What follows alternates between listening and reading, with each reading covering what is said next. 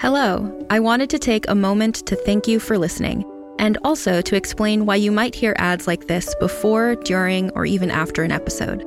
We're a small but mighty team here at Realm, and to help fund our shows, we promote products or services that we think you'd enjoy from a variety of sponsors. If any of our ads interest you, one of the best ways to support us is by visiting the link or using the promo code in the ad.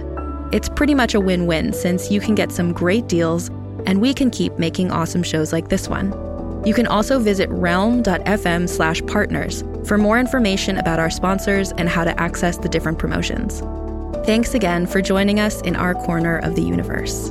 Listen away.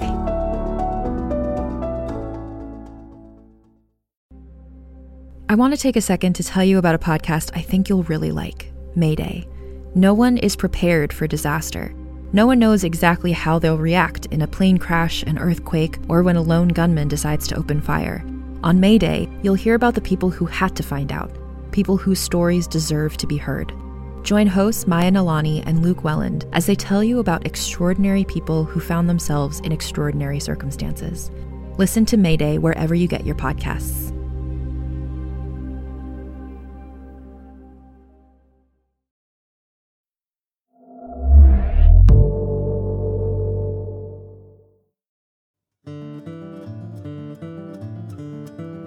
Realm presents Bullet Catcher, Season 2, Episode 16. Carry the burden.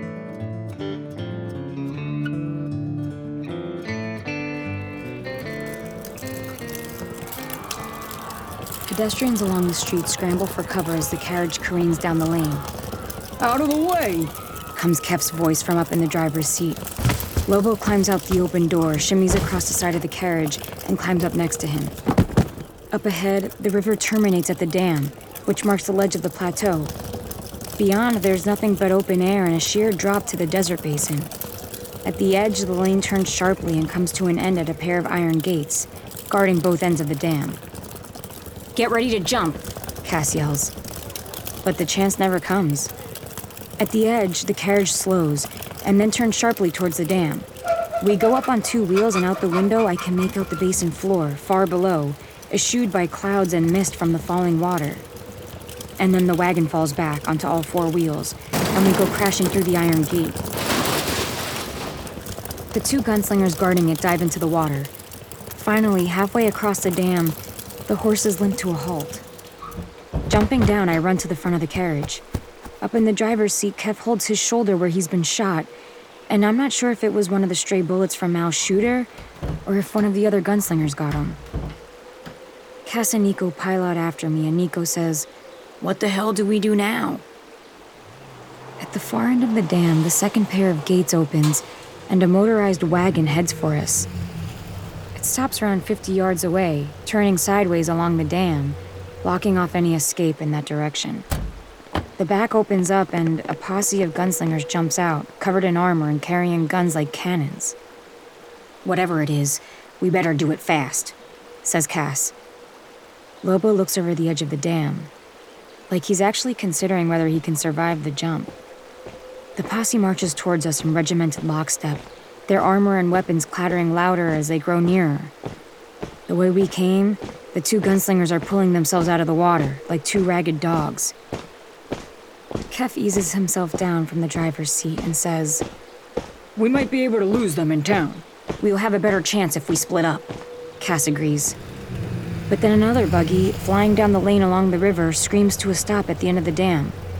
The doors open, and out steps Mal, bloodied, her clothes torn from the fallout of the moving carriage, and flanked on both sides by more gunslingers. "It's over, traitors!" she yells. "Look where we're both standing, Mal. Who's the real traitor?" Lobo shouts back. Mal ignores him. The gunslingers draw their guns and start walking towards us. Behind us comes the clattering of armor, loud like stampeding hooves. "Now what?" says Kef. Nico unholsters one of his shooters and, handing it to him, says, "Now we fight." Kef takes the gun, his hand shaking. I doubt he's ever so much as held one before. He'll be the first of us to die, I think. And all I hope is that I go next before the others, so that I don't have to watch it happen.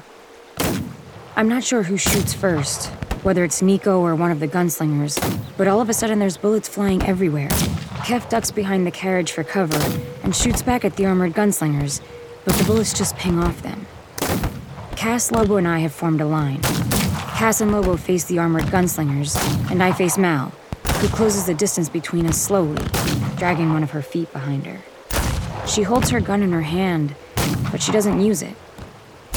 And I figure the only thing that's going through her mind is how she'd like to finish what she started in the carriage, when she tried to strangle the life out of me. Nico steps toward her, his gun raised. "Don't!" I yell, but it's too late. He pulls the trigger. I break ranks and run for him.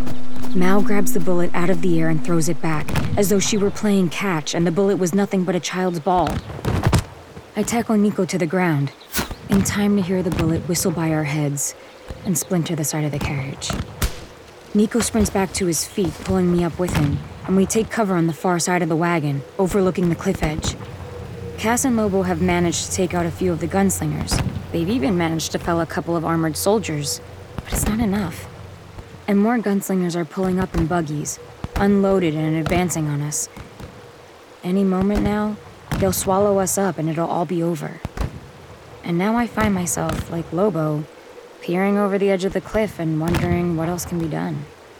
"Don't even think about it," says Nico. "It's already over," I tell him. "They aim to take everything I haven't lost already." "No," he says. "Nothing is ever lost. Not forever. We found each other twice. If it comes to it, we'll do it again." I look up at him and he's smiling. It's that sad kind of smile you give someone at the advent of a parting, but you smile anyway because you don't want the other person to know how sad you are. I smile back at him, and I imagine it looks much the same. "All right," I say. "Let's not go losing our courage at the last moment." He takes my hand and squeezes, and then we part. But I don't make it more than a step from behind the carriage when a pair of large hands grab me and lift me into the air. I'm thrown to the ground and go skittering across the stones, stopping inches from the side of the cliff.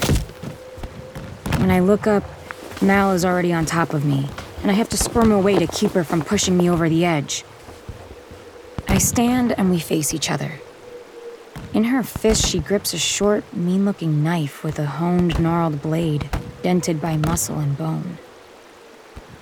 "You could have been strong," she yells over the gunfire. "But you chose weakness." "I'm not the one who sold my soul to the gunslingers for the sake of a vendetta." She says nothing else. Her eyes dilate with rage and she charges me, her knife held out like the end of a spear. I sidestep her attack, terribly aware of the soles of my boots sliding inches from the edge. I duck low and deliver a quick jab to her side. She snarls in pain and swipes at me with the knife, catching my shoulder with the tip and spraying blood across the stones. She dives at me again, throwing her whole weight at me. She drives the knife towards my belly. I catch her wrist, and as she falls on top of me, the tip of the blade only just pricks my skin. We lie there, locked together, and she smiles a toothy, jagged grin, because she knows my strength will give out before hers.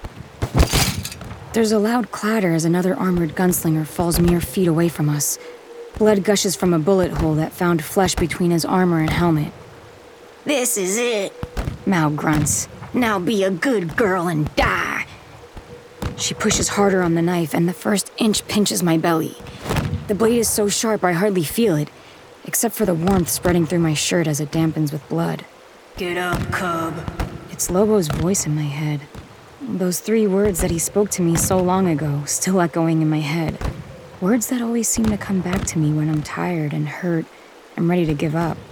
3 words that remind me that as long as I still have breath in my body, the fight's not over. I squeeze Mal's wrist until her smile turns to a grimace and she grinds her teeth in pain.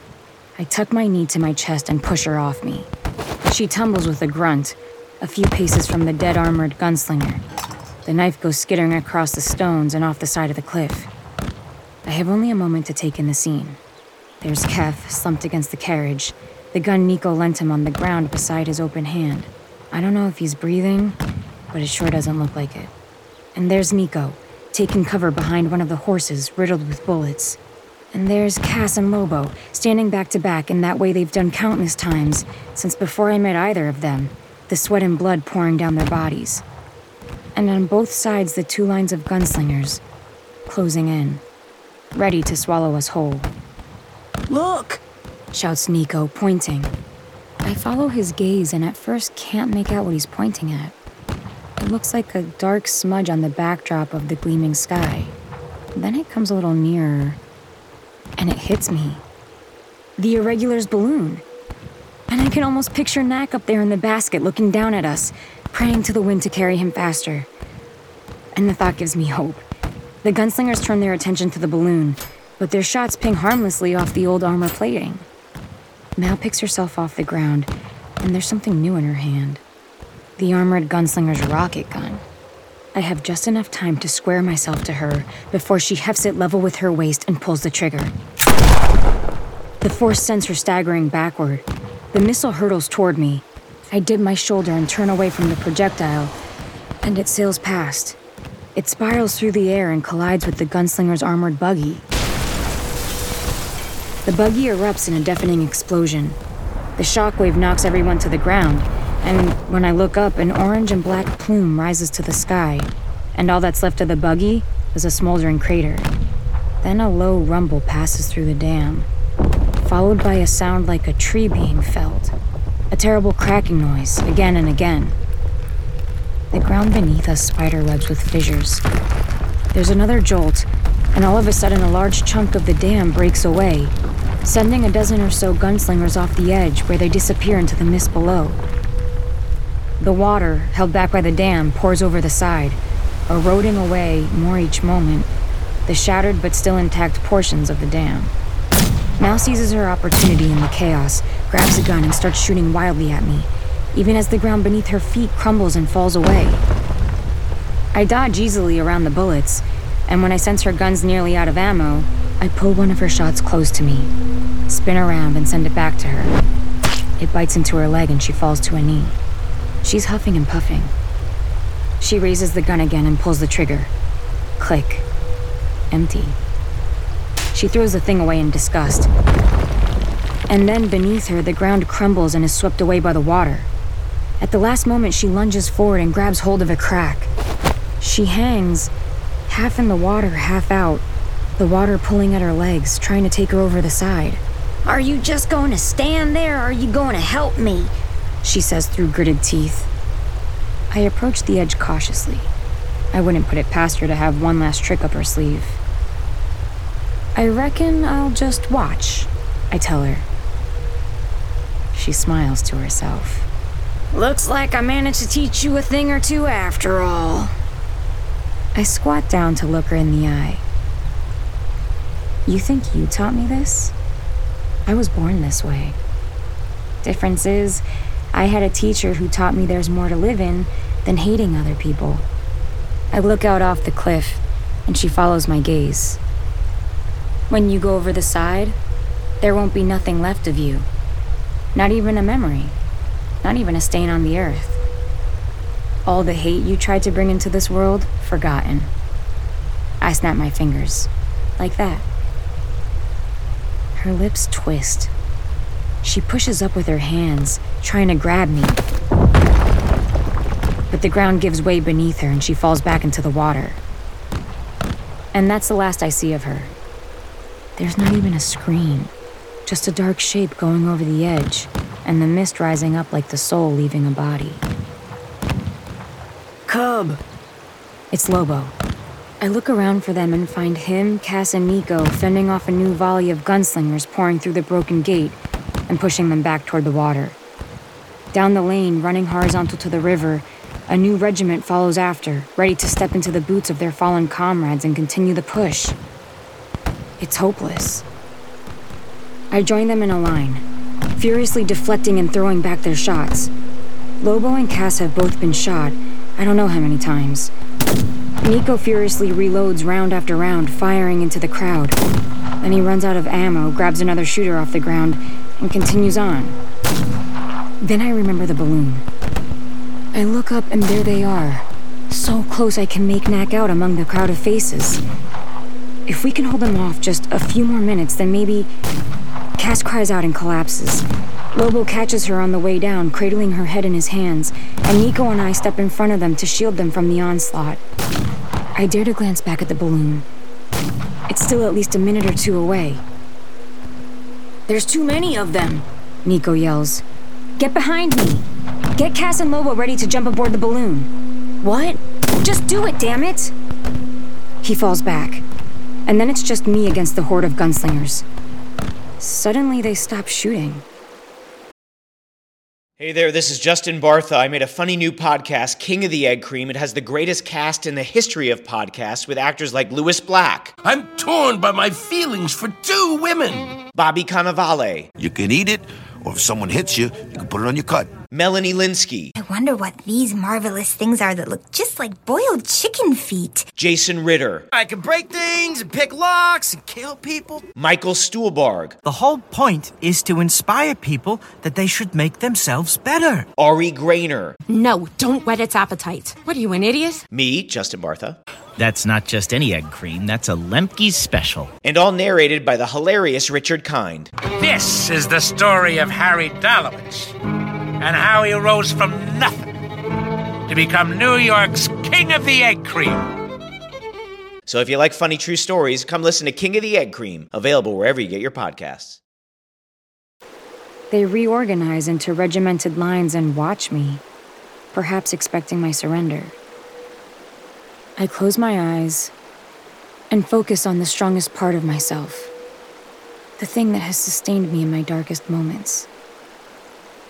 Mal thought it was my anger, and for a while I believed her.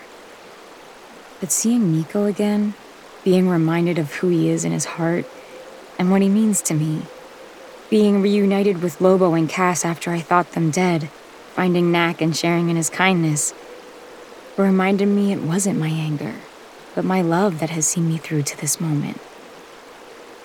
I find that love inside myself, and when I do, I settle into it, and suddenly I'm warm all over. My fingers buzz with energy. I open my eyes and stand square to the army of gunslingers. I am a wall. I am not afraid. And now, they lift their guns again, every single one trained on me. Fire! One of them shouts.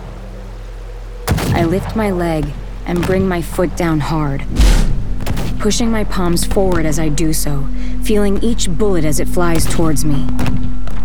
And suddenly, they stop and drop straight down, plinking harmlessly to the ground.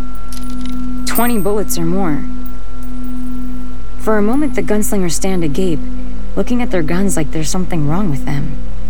And then someone shouts, "Keep shooting!" And they raise their guns and continue firing, each volley like a cannon blast.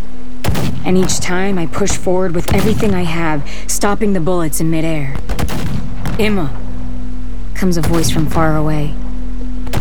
And then again, louder this time. "Emma!" It's Knack. He's here. He's made it in time. He'll save us. Everyone but me. Because if I fall back now, everyone will die. So I keep going, holding back the bullets. The sweat pours down my face, stinging my eyes. My muscles feel like lead.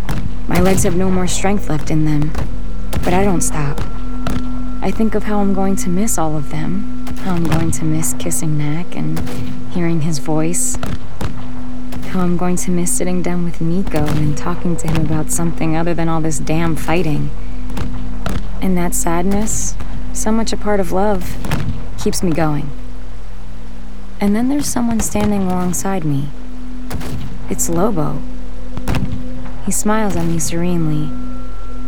His hands and clothes are covered in blood, and I think it's all a dream. "It's okay, Cub," he says. "It's time to go." "I can't," I tell him. "If I stop..." "It's not your time," he says. "Let this old man carry the burden." And then Nico's arms are around me, lifting me up and carrying me away. I shout to let me go, but he holds me tight, and I'm so tired I don't have the strength to fight back. I look over his shoulder and watch as Lobo charges into the fray of bullets and gunslingers, holding them off just long enough for Nico to load me into the basket and to push off.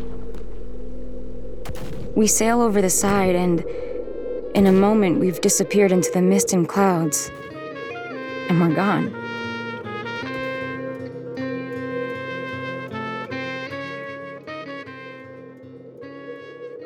We sail deep into the Southland. Cass lies unconscious, but alive, on the floor of the basket. Nico sits with his back against the reed wall. His face is wan and tired-looking. His hair is slick with blood. He notices me looking at him and says, "I'm sorry." "I know," I say. "I love you." His eyes widen with surprise, and then he smiles as best he can. I lean my head back and close my eyes. I know that one day I'll think back and won't be able to picture Lobo's face. I won't be able to remember his voice. I know that one day all I'll have of him are memories, flawed and sun-spotted and faded. But right now, I can close my eyes and picture him perfectly. I can still smell him. I can still hear his voice telling me to stand up, to keep going. I can still hear the way he called me Cub, like I was his daughter all along. The tears roll down my cheeks and I don't try to wipe them away, just in case he can see them and knows they're for him. Nak slumps next to me in the basket and puts his arm around me. I lean into him and he brushes my hair with his hand. "It'll be okay," he says. I open my eyes and smile at him. It already is. The sun sits on the horizon, an orange-red disk flat against the sky. The familiar Southland heat prickles my skin. The clean smell of the earth fills my lungs. We will fly for some time still, over the edge of the horizon. And when we touch down, I'll press my palms to the ground and know I'm home. Wherever that is, I will dig a grave and fill it with all the things Lobo gave me. Memories, love, pain, and all these scars. These things will fill that space in the ground like a body. And when I cover it all with dirt, I know I will cry and miss him. And then I'll hear his voice again telling me to get up, to keep moving. And I will.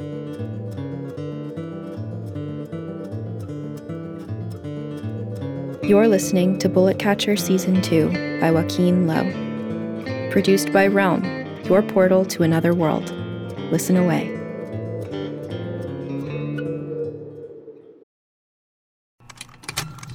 Contained herein are the heresies of Radolf Burntwine, erstwhile monk turned traveling medical investigator. Join me as I uncover the blasphemous truth of a plague-ridden world, that ours is not a loving God, and we are not its favored children. The heresies of Radolf Burntwine, coming January 2nd, wherever podcasts are available.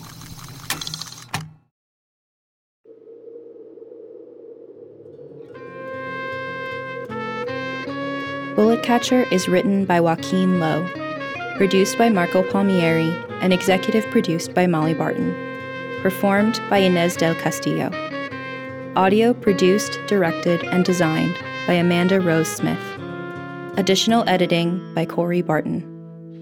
Original theme composed by Hashem Asadolahi, with performances by Justin Morel and Josh Deutsch. Cover art by Christine Barcelona.